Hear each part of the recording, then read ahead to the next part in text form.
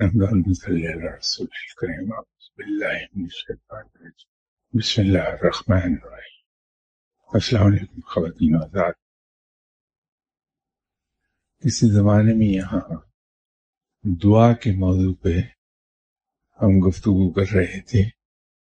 اس گفتگو کے دوران ایک عرض کی تھی کہ دنیا کے بڑے بڑے فلاسفرز جن کے بارے میں ہمیں زیادہ تر یہ احتمال رہتا ہے کہ شاید وہ مذہب سے بہت دور تھے، جیسے یورپ میں فلسفیوں جتنے فلاسفرز گزرے ہیں ان میں ایک بہت بڑا نام والٹیر کا ہے، بینجمن فرینکلن کا ہے، یونان میں سقراط ہے، اس کا شاگرد افلاطون۔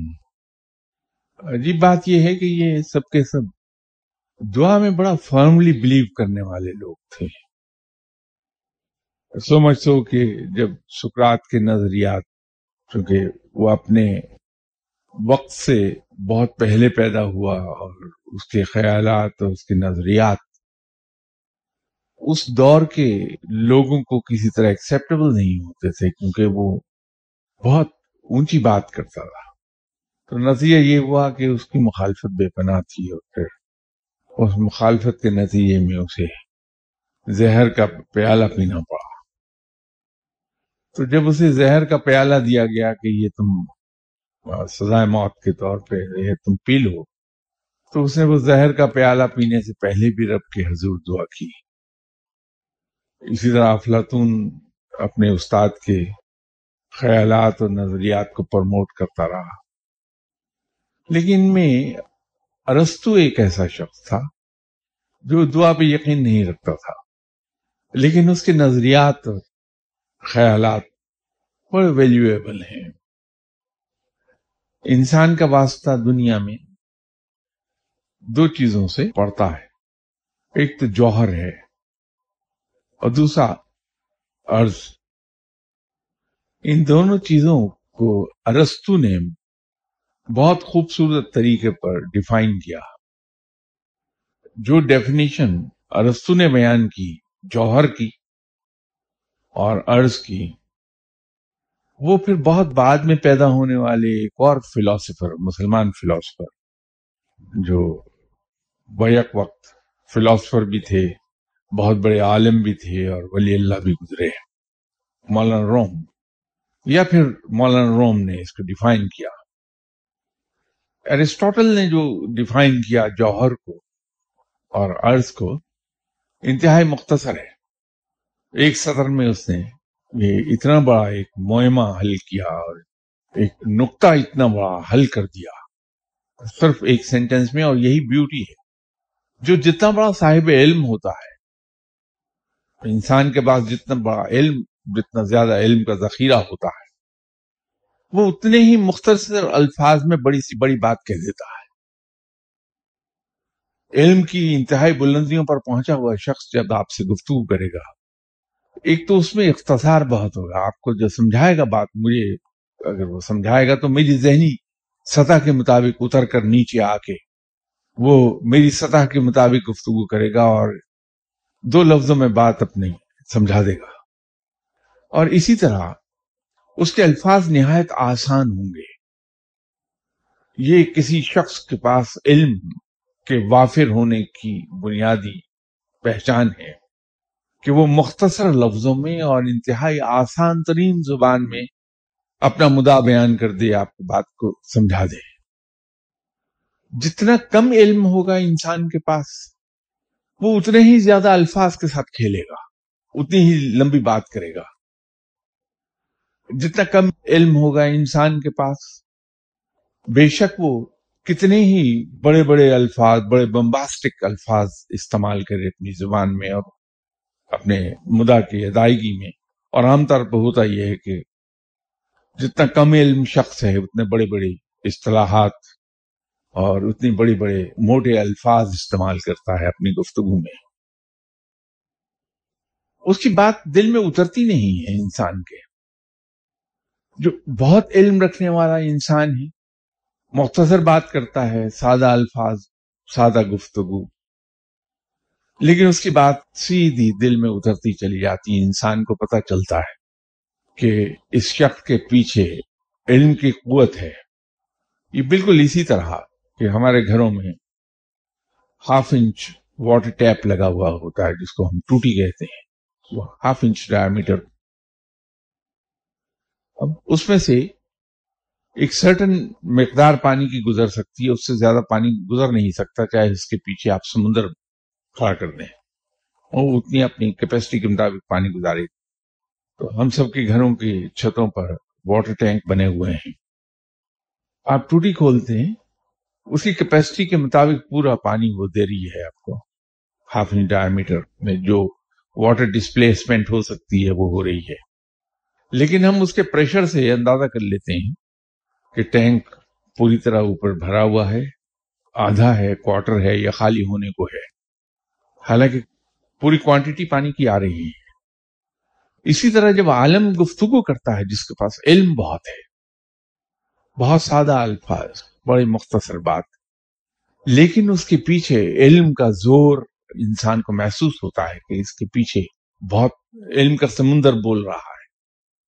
तो अरस्तु की बात, जब उसने जौहर को डिफाइन किया और अर्ज को डिफाइन किया, तो उसने बड़ी सिंपल एक जुमले की बात कही कि जौहर वो है जो कायम रहता है,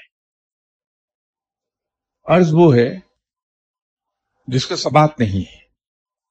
उसने डिफाइन कर दिया एक सेंटेंस में। हालांकि इस बात को डिफाइन करना बड़ा मुश्किल है। मौलाना रोम ने इसको और भी खूबसूरत तरीके पर, इसलिए कि वहां तो दुनियावी इल्म भी बहुत था, लेकिन इल्म बातनी बहुत था। उनके मुर्शिद जनाब हजरत शाह शम्स तबरेज रहमतुल्लाह अलैह साहब, उन्होंने तो भर दिया था मौलाना रोम को इल्म बातनी से। उन्होंने क्या खूबसूरत तरीके पर इसकी मिसाल दे दी एक ही जुमले में।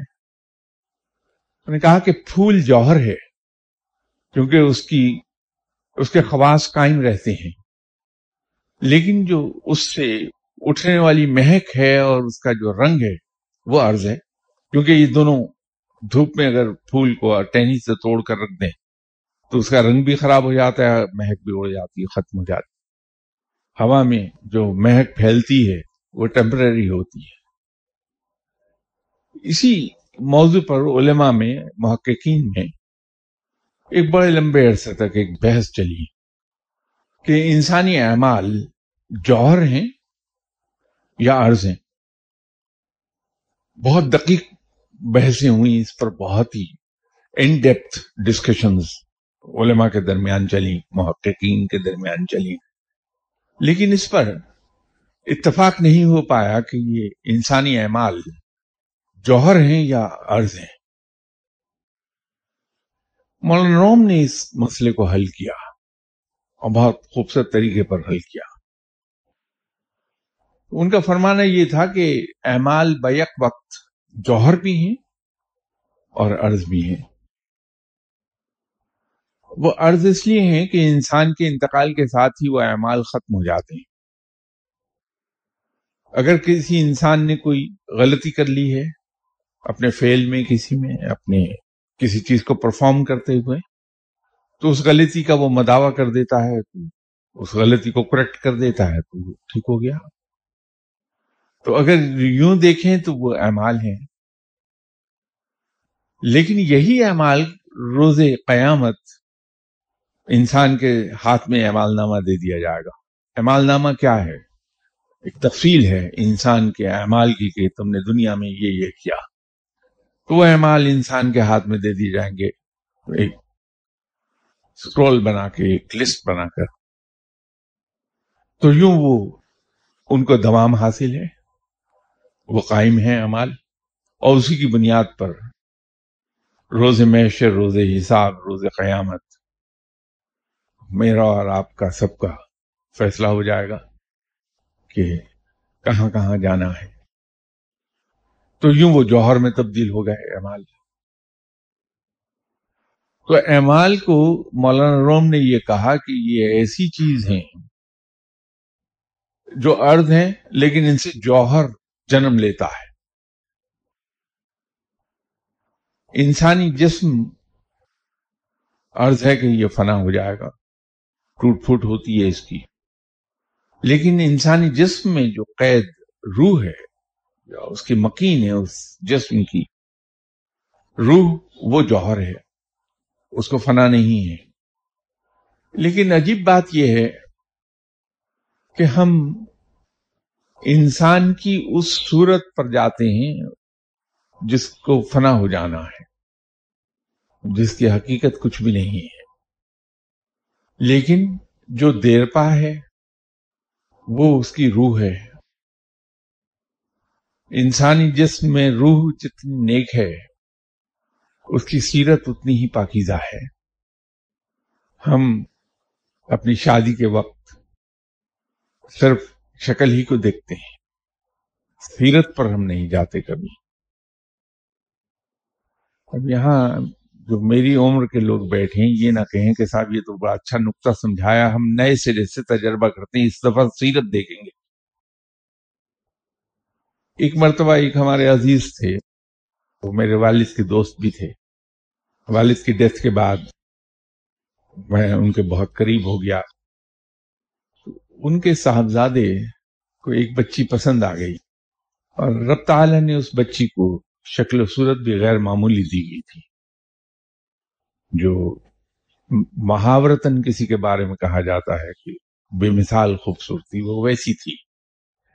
तो ये साहबजादे उन बच्ची पर बहुत ज्यादा लट्टू हुए थे। लेकिन उस बच्ची का एक प्रॉब्लम ये था कि तबीयत में उसके गुस्सा, लड़ना और ऐसी दूसरी चीजें कुछ जरा ज्यादा थी। तो ये समझाते रहे अपने साहबजादे को कि किसी तरह से वो इस इरादे से बाज आ जाए कि उस बच्ची से शादी करेगा वो। लेकिन वो बेटा उनका नहीं माना। तो फाइनली एक दिन मुझे कॉल किया, उन्हें बुलाया, मैं चला गया उनके पास ऑफिस में। मैंने कहा कि देखिए मेरा बेटा है, इस तरह से फला बच्ची में इंटरेस्टेड है, लेकिन मुझे पता है कि बच्ची सिर्फ खूबसूरत है। तो हम तो बहुत समझा चुके, लेकिन हमारा सबका ये ख्याल है कि वो आपके बड़ा करीब है, तो अगर आप उसको समझाएंगे तो समझ जाएगा। कि बिल्कुल इस तरह से कि आप में से बहुत को ये खुशफहमी रहती है कि अगर मैं किसी को कोई बात कह दूंगा तो फौरन मान लेगा। उनको भी ऐसी ही खुशफहमी थी मेरे बारे में। तो मैंने कहा जी ठीक है, मैं समझा देता हूँ। तो मुझसे उन्होंने जो गुफ्तगू की, उन्होंने कहा कि उसको नालायक को समझाओ किसी तरह कि बीवी की खूबसूरती की उम्र सिर्फ 2 घंटे होती है। उसके बाद 2 घंटे के बाद इंसान की नजर सारी उम्र उसकी सीरत पर रहती है, या वो उसकी सीरत को ही भुगतता है, अच्छा या बुरा। एक बहुत पुरानी बात है। मैं भी अपनी लेट 20s में था, तो मैंने उनके साहबजादे को जाके समझाया कि भाई, अब ये बात अपने उन अजीज की मुझे कुछ ज्यादा समझ नहीं आई थी कि वाइफ की शक्ल की उम्र सिर्फ 2 घंटे होती है। उनको समझाया, जाहिर है उन्होंने नहीं मानना था, नहीं माने वो, उन्हें शादी कर ली। लेकिन इस बात का वजन मुझे बहुत देर में आके पता चला कि वो बात उनकी कितनी सच थी। इंसाफ से मैंने बहुत कुछ सीखा। इन्होंने एक कुत्ता पाला हुआ था, छोटा सा रशियन स्माइड। हम बचपन से ही देखते थे वो कुत्ता उनके घर में है। तो जब वालिद की डेथ के बाद उन्होंने मुझसे कहा, इनकी कुछ बातें मैं आपसे कोट करूं। वालिद की डेथ पर सभी लोग मुझे कह रहे थे कि जैसे वो एक रस्म होती है रिश्तेदार कि तुम पर अब ये जिम्मेदारी आ गई, इसको यूं निभाना, सब रवायती बातें थी। इन्होंने मुझे कहा कि सरफराज, तुम्हें मालूम है कि मैं तुम्हारे बाप का दोस्त था। बिल्कुल, वो तो दुनिया से चला गया तुम्हारा बाप, لیکن میرا دل یہ چاہتا ہے کہ میں تمہیں اپنا دوست بنا لوں. میرے حساب یہ خوش نصیبی ہے میری. میں نے کہا دیکھیے جتنے لوگ ہیں یہ تمہیں مختلف قسم کے بات کہہ رہے تھے which they don't mean, صرف ایک رسم نبھا رہے ہیں. ان کی باتیں مت سنو. میں تمہیں اپنے ذاتی تجربے سے ایک بات بتانا چاہتا ہوں کہ میرے والد کی ڈیتھ بھی اسی عمر میں ہوئی تھی جس عمر میں تم ہو، اور 9 بہنیں تھیں جن کی مجھے شادیاں کرنا تھی، جو میں نے کر ڈالی ساری شادیاں. اسی طرح اور ذمہ داریاں بھی میں پوری کرتا رہا. تو اب یہ ذمہ داریاں تمہارے ذمہ آ گئی ہیں، تو ہوگا یہ کہ جب یہ تم پر بگڑیں گے تو اپنے دل میں کبھی یہ خیال مت آنے دینا کہ ایک تو میں انہیں سپورٹ کرتا ہوں، اوپر سے ان کی گالیاں بھی کھاتا ہوں. ایک تو کھاتے بھی ہیں اور غراتے بھی ہیں مجھ پر، کیونکہ تم کو ان پر احسان نہیں کر رہے ہوگے. یہ تمہاری ذمہ داری ہے جس کو تم نے پورا کرنا ہے. تو جب انسان ذمہ داری کو پورا کرتا ہے تو کسی پر احسان نہیں ہوتا. تو اسی وقت اپنے دل سے یہ خیال نکال دینا کہ ایک تو کھاتے ہیں اوپر سے غراتے ہیں. 73 میں والد کی ڈیتھ ہوئی تھی. وقت گزر گیا، اب اس عمر کو آ گیا میں. آج پتہ چلا کہ اس بات میں وزن کتنا ہے، کتنی بڑی قباحتوں سے انسان کو وہ سوچ بچا لیتی ہے کہ میں صرف ذمہ داری پوری کر رہا ہوں، کسی پر کوئی احسان نہیں ہے. زندگی بڑی کمفرٹیبل ہو جاتی ہے اس سے. اس طرح وہ میں کتے کا ان کا ذکر کر رہا تھا، تو وہ دوستی ہو گئی تو میل ملاقات زیادہ تھی ہماری. ایک بار ان کے گھر میں گیا تو وہ بیٹھے ہوئے اپنے کتے کو پکڑ کے اس سے کشتی لڑ رہے تھے کہ اس کو فیڈر سے دودھ پلائیں. تو وہ پیتا نہیں تھا. پھر وہ برتن میں دودھ رکھا ہوا تھا، بار بار اس کی گردن پکڑ کے اس کا منہ اس برتن میں ڈالتے تھے. تو ساتھ وہ پنجابی میں بڑبڑا رہے تھے. بہت تعلیم یافتہ انسان تھے، بہت ہی ہائیلی ایجوکیٹڈ پرسن. تو پنجابی میں بڑھ رہا ہے، او سوری دیا پیلا تو بھوکا مر جائیں گا. میں انہیں دیکھتا رہا تو میں نے کہا جی کیا کر رہے ہیں آپ؟ کہنے لگے اس کی عمر بہت ہو گئی ہے، اس کی بینائی جاتی رہی ہے، اب اسے پتہ نہیں چلتا کہ اس کے خوراک کا برتن کہاں ہے. تو مجھے یہ زبردستی اس کو خوراک کے برتن کے پاس لے جانا پڑتا ہے تاکہ یہ پی لے. تو میں نے کہا جی میں نے تو جو کتابوں میں پڑھا ہے یا سنا ہے وہ یہ ہے کہ جب کتے کی عمر اتنی ہو جائے کہ اس کی بینائی جاتی رہے، وہ اس کے بہت ہی زیادہ بوڑھے ہونے کی نشانی ہوتی، تب بلائنڈ ہو جاتا ہے آخری دنوں میں. تو میں نے کہا جی میں نے تو یہ کتابوں میں پڑھا کہ کتے کو اس وقت مرسی انجیکشن دے دینا چاہیے تاکہ وہ سکون کی موت مر جائے. انہوں نے کتے کو چھوڑ دیا اور ان کے چہرے پر عجیب سی حیرت تھی جس میں تھوڑا غصہ بھی تھا. وہ بڑے غور سے مجھے دیکھا، کہنے لگے کہ سرفراز یار مجھے تم سے یہ توقع نہیں تھی کہ تم بھی وہ بات کہو گے جو سارے مجھے کہہ رہے ہیں. میں نے کہا کیوں، خیریت کیا ہو گیا؟ تم بھی لوگوں کی طرح سوچنے لگے. اس کتے نے جوانی میں میری یہ خدمت کی ہے کہ میرے گھر کی رکھوالی کرتا رہا ہے،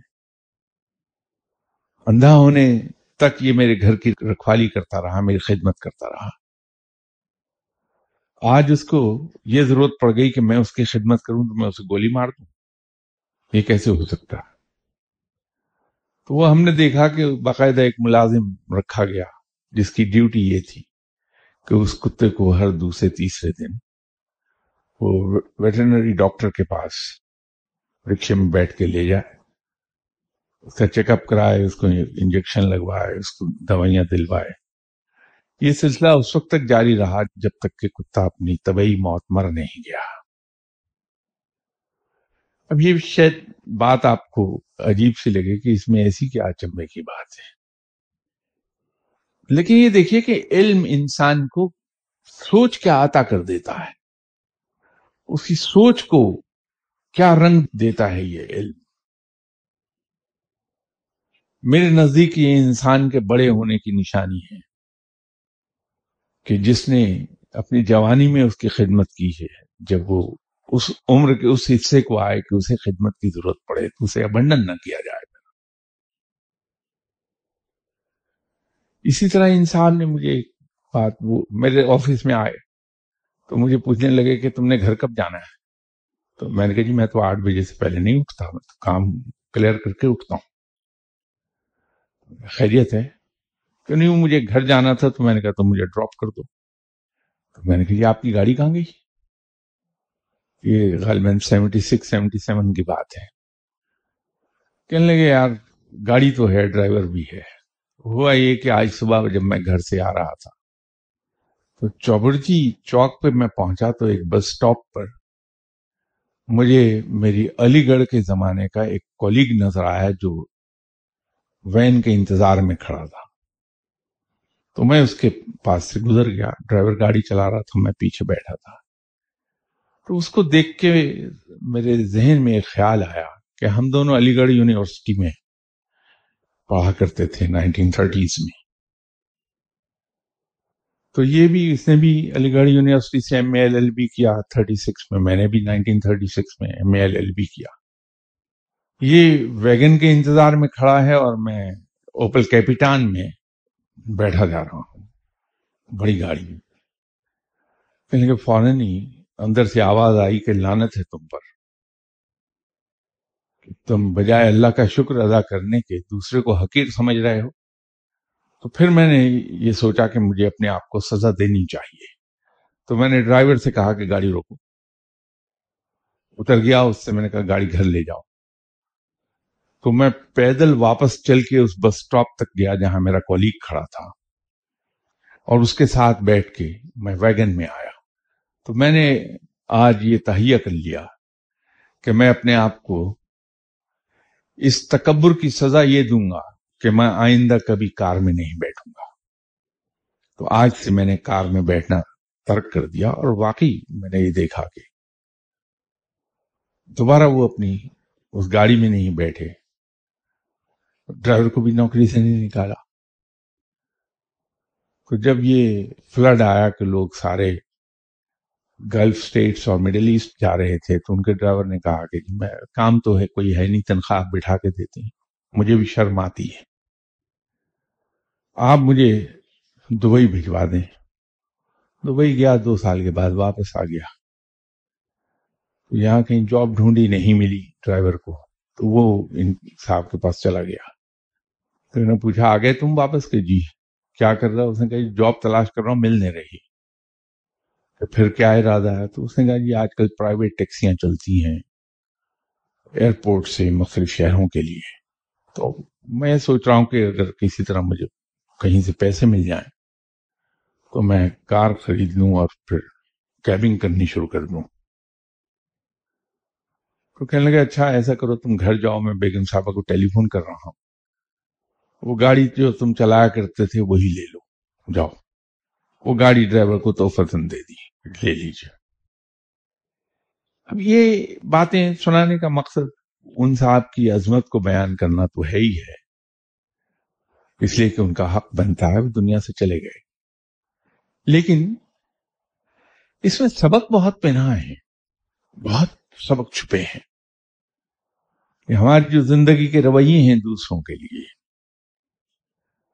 تو بات معلوم نہیں کہاں سے وہ چلی اور کدھر کو جا نکلی. بات صورت اور سیرت پر ہو رہی تھی.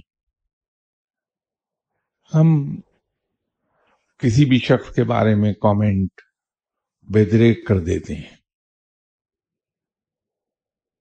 ہم یہ سوچ ہی نہیں پاتے، سمجھ ہی نہیں پاتے کہ یہ جو ہم کامنٹ کر رہے ہیں یہ ہر لحاظ سے قابل گرفت ہو جائیں گے، اس پر ہماری گرفت ہو جائے گی، یا دنیا میں بھی اور آخرت میں بھی. کیونکہ عام طور پر ہمارے کامنٹ سطحی معلومات کی بنیاد پر ہوتی ہیں تو اس میں سچائی نہیں ہوتی. تو یوں ہم نے کسی پر تہمت لگا دی، اس کی باقاعدہ سزا ہے. तोहमत की, और अगर वो हकाइक पर मबनी थे वो कमेंट, तो हमने किसी शख्स को उसकी गैर मौजूदगी में बदनाम कर दिया, हमने गीबत कर ली, हमने अल्लाह के उस हुक्म की खिलाफ वर्जी कर डाली कि जो रब हुक्म देता है कि लोगों के ऐबों पर पर्दा डाला करो, हमने उसको अयां कर दिया। तो उसमें कहीं खैर का कोई पहलू है ही नहीं, सिवाय इसके कि हमने अपने आप को गिरफ्त कर दिया, गिरफ्त में ले आए हम। ये जो किस्सा है कि मुनकर नकीर हमारे कंधों पर बैठे हैं जो लिख रहे हैं, इसके साथ साथ एक और साइंसी तौजीह भी मौजूद है। हम तो ये समझते हैं कि रोजे अजल से रोजे अबद तक मालूम नहीं कितने खरब लोग, तादाद इतनी कि जो गिनती में ना आए, वो पैदा हुए हैं। तो ये सब होगा कैसे? इसका सिर्फ एक पहलू आपके सामने मैं ले आता हूं, वो एक पहलू है, टोटल पिक्चर नहीं है वो। अब साइंस ने एक तहकीक की और उस तहकीक के मुताबिक हमें से हर इंसान का एक डीएनए कोड है जो एक से दूसरे के साथ नहीं मिलता है, सब सेपरेट है। और ये आप हजरात को अच्छी तरह मालूम है कि जब किसी का डीएनए टेस्ट होना होता है तो डीएनए उसके आखिरी दाड़ों की जो जड़ है, जहां मसूड़ा होता है, मसूड़ा, वहां पे कॉटन बड लेके तो उसको रगड़ा जाता है अच्छी तरह प्रेशर के साथ, तो उससे वो जो नमी है उस पर से उसका डीएनए टेस्ट होता है। ये जो हम बात करते हैं, तो जब भी हम बोलते हैं तो आपने देखा होगा अगर कोई शख्स बहुत शदीद गुस्से में है, गजब में है, तो जब वो बोलता है तो उसके मुंह से थूक उड़ता है। लेकिन जब हम नॉर्मल बात कर रहे हैं तो भी हमारे सांस में एक मॉइस्चर है, नमी है। जब हम अल्फाज अदा करते हैं तो हवा निकल रही होती मुंह से हमारे, उसमें नमी मौजूद है, उस नमी में हमारा डीएनए होता है। और ये जो हम गुफ्तगू करते हैं ये हवा की लहरों पर ट्रेवल करती है और दूर तक जाती है। अब ये डीएनए आ गया और उसके मुख्तलिफ जो अल्फाज हमारे हैं उसका वाइब्रेशन हवा में वो बिल्कुल अलहदा, अगर कोई आदमी ये बोलता है तो उसकी वाइब्रेशन हवा में अलहदा पैदा होगी, क्यों बोलेंगे तो उसकी अलहदा से वाइब्रेशन होगी, फ्रिक्वेंसी डिफर करेगी। वो डीएनए जब हवा में चला गया और वो उसकी जो वाइब्रेशन है वो एक डिफरेंट है, तो वो कायम रह गया। डीएनए तो नहीं मरता, एवर लास्टिंग है। तो जो कुछ हम बात करते हैं, जो कुछ हम कहते हैं, ये रोज़े क़यामत उसी तरह रिप्रोड्यूस होगा। आपके इल्म में है कि अमेरिका में ऐसे बहुत से तजर्बात हुए, बल्कि अब तो एक लाइब्रेरी बन रही है आहिस्ता आहिस्ता, कि जैसे हजरत ईसा अलैहिस्सलाम की आवाज को रिप्रोड्यूस किया उन्होंने, और वो टेप हुई, टेप होकर रिप्ले कर दी गई हजरत ईसा अलैहिस्सलाम की अपनी आवाज, हजरत ईसा अलैहिस्सलाम के अल्फाज। ये अभी चूंकि बहुत महंगा है मामला, इसलिए कमर्शियल स्केल पर नहीं किया जा सका, लेकिन आहिस्ता आहिस्ता हो जाएगा। तो अगर इंसान आज से 2014 साल पहले कही हुई बात हजरत ईसा अलैहिस्सलाम की, उसको रिकैप्चर कर सकता है हवा से और उसे रिप्रोड्यूस कर सकता है, तो रब ताला है। तो यही अल्फाज जो हम किसी के बारे में कहते हैं वही सुनवा दिए जाएंगे, गिरफ्त हो जाएगी। इसलिए गीबत को सबसे बड़ा जुर्म कहा गया है। शायद मैंने यहां किसी एक बात कही होगी कि صحابی جن کا نام مجھے یاد نہیں ہے، وہ بڑے پریشان آئے اپنے ساتھیوں کے پاس اور ہزاروں کتار رو رہے تھے کہ مجھ سے آج بہت بڑی غلطی ہو گئی. تو ساتھیوں نے پوچھا کہ کیا ہوا؟ کہنے لگے کہ میرا پاؤں پھسل گیا، میں اپنی وائف کے علاوہ کسی خاتون کے پاس چلا گیا. تو لوگوں نے کہا کہ شکر ہے، ورنہ ہم تو یہ سمجھے کہ شاید آپ سے کسی کی غیبت ہو گئی ہے. غیبت کرنا اس درجے کا جرم ہے، لیکن ہم سب کی پاس ٹائم ہابی ہی غیبت کرنا ہے. تو وہ جوہر اور عرض پر بات ہو رہی تھی. اعمال ایسی چیز ہیں جو تباہ نہیں ہوتے. یہ روز قیامت رب تعالیٰ ان تمام اعمال کو ہمارے سامنے لے آئے گا اور اس پر ہماری گرفت ہوگی. ہمیں چاہیے کہ کم از کم مجھ جیسے انسان کو جو گنہگار ہے، اب تو مجھ جیسے گنہگار پر لازم ہے کہ اپنے اعمال کے بارے میں محتاط رہے. یہ اعمال میرے سامنے ریپروڈیوس کر دیے جائیں گے.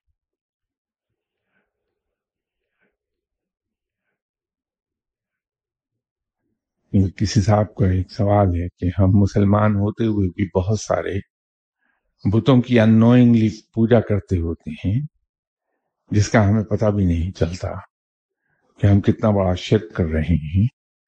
گزارش ہے کہ سماجی اور ازدواجی زندگی کی چند مثالیں دیتے ہوئے اس فائن پوائنٹ کو واضح کر دیں کہ ہم ایک بڑے گناہ سے دور رہ سکیں. بات یہ ہے کہ مسلمان، ہم سبھی الحمدللہ مسلمان ہیں. مسلمان بڑا کلیئر ہے اس بات پر کہ اس نے غیر اللہ کی عبادت نہیں کرنی ہے، غیر اللہ کی پوجا نہیں کرنی ہے. تو ہم ان بتوں کی جو ظاہری ہیں ان کی تو پوجا نہیں کرتے الحمدللہ، اللہ ہمیں بچائے رکھتا ہے مسلمانوں کو. لیکن یہ جو آپ نے بات لکھی، ہم اصل میں اپنے اندر بہت سے بت پالے ہوتے ہیں. ہم ان بتوں کی پوجا کرتے ہیں. انا کا بت ایسا بت ہے جس کو ہم سبھی پالتے ہیں اور اس کی پوجا کرتے رہتے ہیں. ہم اپنے نفس کی اطاعت کرتے ہیں. ہم سبھی یہ کہتے ہیں کہ تکبر بہت بری بات ہے، لیکن جو انا ہے ہماری، وہ در حقیقت ہمیں تکبر کی طرف لے جاتی ہے. یہیں اسی جگہ گفتگو کرتے ہوئے اور غالباً ٹی وی پروگرام پر بھی 2-4 بار میں نے یہ عرض کیا کہ ہم میں سے کسی کو علم کا تکبر ہے کہ میرے پاس علم بہت ہے، کسی کو سٹیٹس کا تکبر ہے کہ میں بہت بڑا افسر ہوں، کسی کو عزت کا تکبر ہے کہ میری بہت عزت ہے، کسی کو دولت کا تکبر ہے کہ میں بے پناہ امیر ہوں جسے چاہے میں خرید لوں، کسی میں اپنی عقل کا تکبر ہے. سارے ہی تکبر خوفناک ہیں، لیکن ایک تکبر ان سب سے زیادہ ہولناک ہے اور وہ عاجزی کا تکبر ہے. ہم میں سے ایک بڑی تعداد عاجزی کے تکبر میں مبتلا ہوتی ہے. ہم سمجھتے ہیں کہ ہم بڑے عاجز ہیں، انسان کے ساتھ جھک کے ملتے ہیں، ہر ملنے والے کی عزت کرتے ہیں.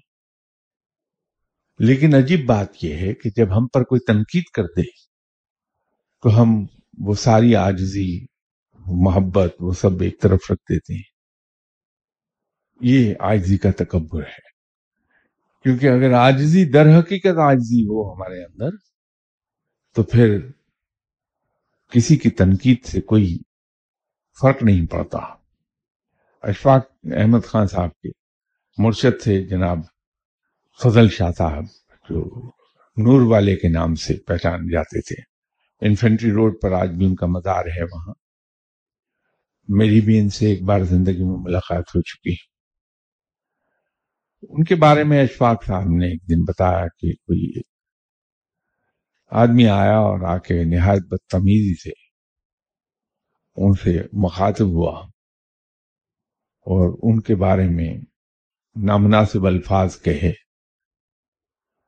تو غالباً شاید منو بھائی یا حنیف رامے اٹھے اسے مارنے کے لیے. تو فضل شاہ صاحب نے فوراً کہا کہ موڑیو بہ جاؤ، اینی دنیا آندھی آ کے میری تعریف کر دی، انہوں نے کدی تسی نہیں ماریا. آج ایک بندہ آیا انہیں سچ بولیا انہوں مارن تر پے ہو تسی، یا تو تعریف کرن والے نو ہی ماریا کرو. یہ حقیقی عاجزی ہے. جو چیز ہمیں رب کے بتائے ہوئے سٹینڈرڈ سے دور لے جائے، جو رب تعالیٰ نے سٹینڈرڈ سیٹ کیے ہیں ہمارے لیے کہ وہ اپنے بندوں کو اس معیار پر دیکھنا چاہتا ہے، تو سمجھ لیجئے کہ ہم انا کے تکبر کے، انا کے بت کی پوجا کرنے لگے ہیں. بڑا سمپل سادہ کرائٹیرین ہے کہ اس کو یہ پرکھ لیجئے کہ بات سنت کے خلاف تو نہیں ہے، یہ ان سٹینڈرڈز کے اگینسٹ تو نہیں جو رب تعالیٰ نے سیٹ کیے ہیں اپنے بندوں کے لیے، وہ اس کے مطابق زندہ رہیں. تو پتہ چل جائے گا کہ یہ تکبر یا یہ ہم اپنے اندر من کے اندر بتوں کی پوجا تو نہیں کر رہے. بڑی کلیئر بات ہو جائے گی. میں آپ سب سے اجازت لیتا ہوں. انشاءاللہ تعالیٰ اگلی اتوار پھر آپ کی خدمت میں حاضر ہوں گا بشرط زندگی. السلام علیکم.